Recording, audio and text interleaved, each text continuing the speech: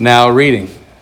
You might have heard this, but tune in with ears to hear what the Spirit is saying to the church. Luke chapter 2, verse 1 through 20.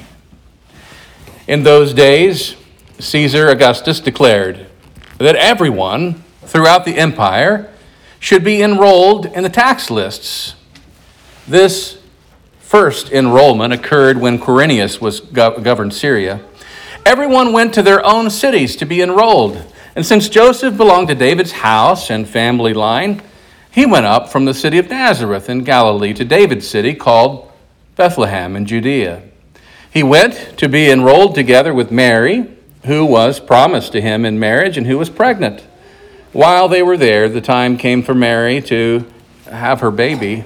She gave birth to her firstborn child, a son, wrapped him snugly and laid him in a manger because there was no place for them in the guest room. Nearby, shepherds were living in the fields, guarding their flocks at night, and the Lord's angel stood before them, and the Lord's glory shone around them, and they were terrified. The angel said, "Don't be afraid. Look, I bring good news to you, wonderful, joyous news for all people. Your Savior is born today in David's city. He is Christ the Lord. This is a sign for you. You will find a newborn baby wrapped snugly and lying in a manger." And suddenly a great assembly of the heavenly forces was with the angel praising God. They said, "Glory to God in the highest, and on earth peace among those whom God favors." When the angels returned to heaven, the shepherds said to each other, "Let's go now to Bethlehem, and let us see what has happened. Let's confirm what God has revealed to us." They went quickly and found Mary and Joseph and the baby lying in the manger. And when they saw this, they reported what they had been told about this child. Everyone who heard it was amazed at what the shepherds told them. Mary committed these things to memory and considered them carefully. The shepherds returned home, glorifying and praising God for all they had heard and seen. Everything happened just as they had been told. Here ends the reading. May God grant us wisdom and courage for interpretation.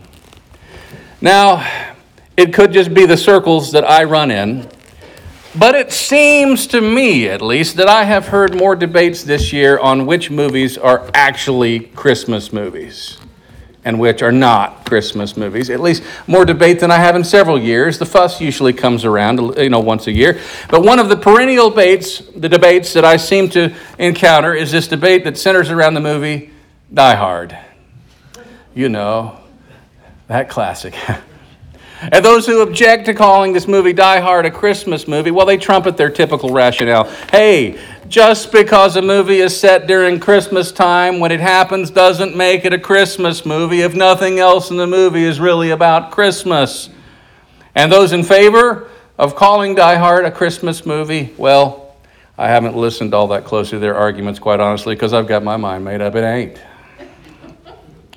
Okay. I hate to start off with such a controversial topic like that on a Christmas Eve sermon when we're all here, and I guess I probably shouldn't have done that, but, I feel passionately about my opinion, and you can find the movie. Unfortunately, apparently no one listens to me, because when you look online, it's classified as a Christmas movie. No one asked me. Can't believe it. Now, apparently, people don't listen to even passionate arguments these days. It's funny how once we get certain ideas in our head, whether it's about a movie or almost any host of topics, for whatever reason, we clamp down on these ideas in our minds and we have trouble seeing things a different way. We do the same thing, actually, with stories we know well, even the Christmas story, by the way we have come to tell it and imagine it and see it happen. Many of us hardly realize that until the medieval ages, no artist had ever put the ox and the ass in the paintings or sculptures or depictions of that oh so holy night that we just heard so beautifully sung about in song. A manger was indeed where animals ate, but did you know that it was not necessarily in a separate building that stood apart from the home where families lived and cooked and slept. Now, this is just the tip of the iceberg with how we've come to picture things that first Christmas night. Now, I love the song Away in a Manger, but if we really, now here come, you got Alice with Sunshine, Now Comes the Storm, Rain on Your Parade. But if we were to really sing it, and leave it open-ended to where it could be accurate for what we understand about the time and the history, it could be right across the living room in the manger. But that doesn't roll off the tongue nearly as well as Away in the Manger. And besides, we'd have to learn the different song. Now, it might have been in someone's living room. Boy, now, if you thought my remarks about Die Hard were controversial, here I am meddling with the manger. Now, that'd be a great song, Meddling with the Manger, wouldn't it? You want to know another secret about the way we've pictured that first Christmas night? When some English translations, what they render in verse 7, and they laid him in a manger because there was no room for them in an inn, they actually do a bit of an imaginary leap there. You may have noticed that the version I read a moment ago didn't say the word inn, it said the word guest room. That word there that some translations call inn and other people call guest room, the word in question in the original language in the New Testament, which is Greek, is this really difficult to pronounce word, kataluma. It's actually the very same word, now listen to this, as is in the Greek to describe the upper room where Jesus and the disciples shared the Last Supper in the kataluma. Now, that was 33 years later where they gathered there. But you see, Palestinian houses in this part of the world were, and many still are, one-room spaces with a slight partition, perhaps in the center or on one end of the room. So in most homes from the region where this story took place, the kataluma is not necessarily a separate space for travelers to rest, but a guest area within a home. And what we found out from the narrator here in Luke is there was no place for them in the guest room. There was no place. A family was already present and occupying that space. So it implies there was already a family who was staying in that part of the home where they would have put guests. And so it would seem that Mary and Joseph and baby Jesus more than likely stayed in the main part of the home with the family who owned the home or called it their own. Interesting. And did you know that the animals were actually brought in at night oftentimes to protect them from from wolves or from thieves or from the cold? And so the indentation with the hay, that was probably there at the corner of the main living area. It was a soft, warm, logical place to put the child, close by, warm, protected, but not off in an outbuilding necessarily. We've kind of read that into the story. It makes a beautiful scene. Now, don't hold on to it. Don't let that ruin your Christmas. I'm getting somewhere with all of this. But the kataluma, or the guest room, as it were, being full and having no space, means that many, like Mary and Joseph, had already traveled to Bethlehem, and the family guest room was already full, probably with relatives. Anybody know anything about relatives coming to visit this time of year? Still, pilgrimages happen, don't they? Some of you are living proof. So as Mary and Joseph may have well stayed in the same space as the family that owned the place. Now, can you wrap your mind around that after having heard the story a certain way or pictured it? More than likely, we just picture it a certain way all of these years. Now, some of you are thinking, okay, preacher, you're meddling with the manger. So what if Jesus was born among his own family in the main family's part of the household, in the inner sanctum of a home instead of a shed or an outbuilding? Now, I'm so glad you asked. For me, this possibility opens up the fact that Jesus' birth story is not necessarily a story about rejection and isolation. We see that much later in his life as things lead to the cross. That's a different holiday, as Alice said earlier in the service. But for me, knowing that Jesus may well have been born in the main quarters of someone's house because the guest room was already full tells me that Jesus' birth story is a story about overflowing, radical, extravagant hospitality.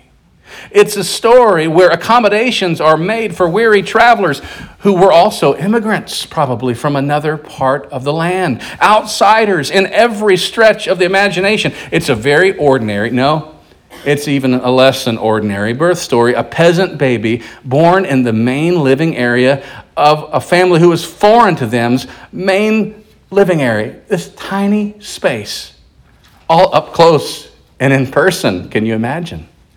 And this, my friends, is a story, the Christmas story, is a story of incarnation, reminding us that God is indeed with us, and not just the Caesars of the world. And therefore, we are called to practice the same sort of radical hospitality with how we welcome people into our inner circle. People who are different than us, people who are outsiders, people who are poor, people who are depressed, people whose lives are in shambles, people who can really give us nothing in return for whatever compassion we may show them. This has serious ramifications. This has political ramifications, not in the partisan Democrat or Republican sense, but ramifications in the what kind of world do we really want to build together sense. And when I'm stressed and when I'm hurried and when I'm overworked, the last thing that sounds good to me, I turn off my extrovert before all that, and I want to go home and be an introvert. I don't want company at home when I'm worn out. You think about the holidays and everything that goes on. Sometimes it's just nice. But you know what? Sometimes duty calls. Sometimes Christmas comes calling. And we're called to open up our lives, even when it's not easy, when it's not convenient, when there's nothing in it for us. Chains shall he break, for the slave is our brother. We heard those words a moment ago. And that's exactly what Christmas calls us to be. One world family. Every single other human being, our sister, our brother. This is Christmas in a nutshell. We are all family. We are all connected. We are all one another's keeper. There's no plush bed for me while you go sleep in the shed, or vice versa. We are in this one world family together, and Christmas calls on us to make this world comfortable, safe, and welcoming for everyone else on the planet. Not just a few, not just those we prefer to hang out with, not just those most like us. We are called to make room for the neighbor whose faith is different than us, whose race is different than our own, whose gender or sexuality may be expressed differently than our own. We have to make room in our home, right up there, close and personal, and include people in our circle. We're called to welcome the stranger. We're called to welcome the foreigner. We're called to welcome the outsider, the down and outer, the underdog, whoever they are, wherever they are. There are no second or third class citizens when we gather around the manger, for we are all encircled as one world family in God's living room, where we mourn with those who mourn and rejoice with those who rejoice. When Christmas rolls around, there are plenty who are rejoicing, but when Christmas rolls around, there are also those filled with dread and with tension that it brings into their lives because of difficult relationships, even with people they love.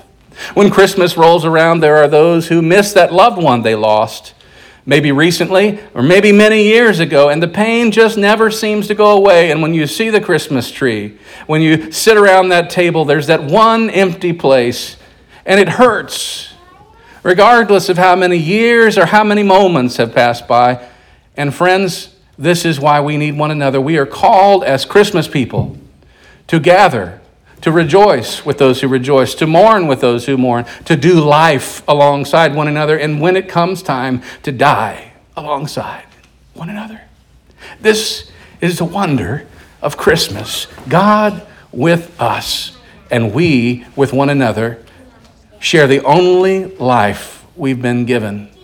And this vision of Christmas must have been what inspired G.K. Chesterton's Christmas poem. Listen to its final stanza and just see if you think he caught this Christmas vision. To an open house in the evening, home shall they all come.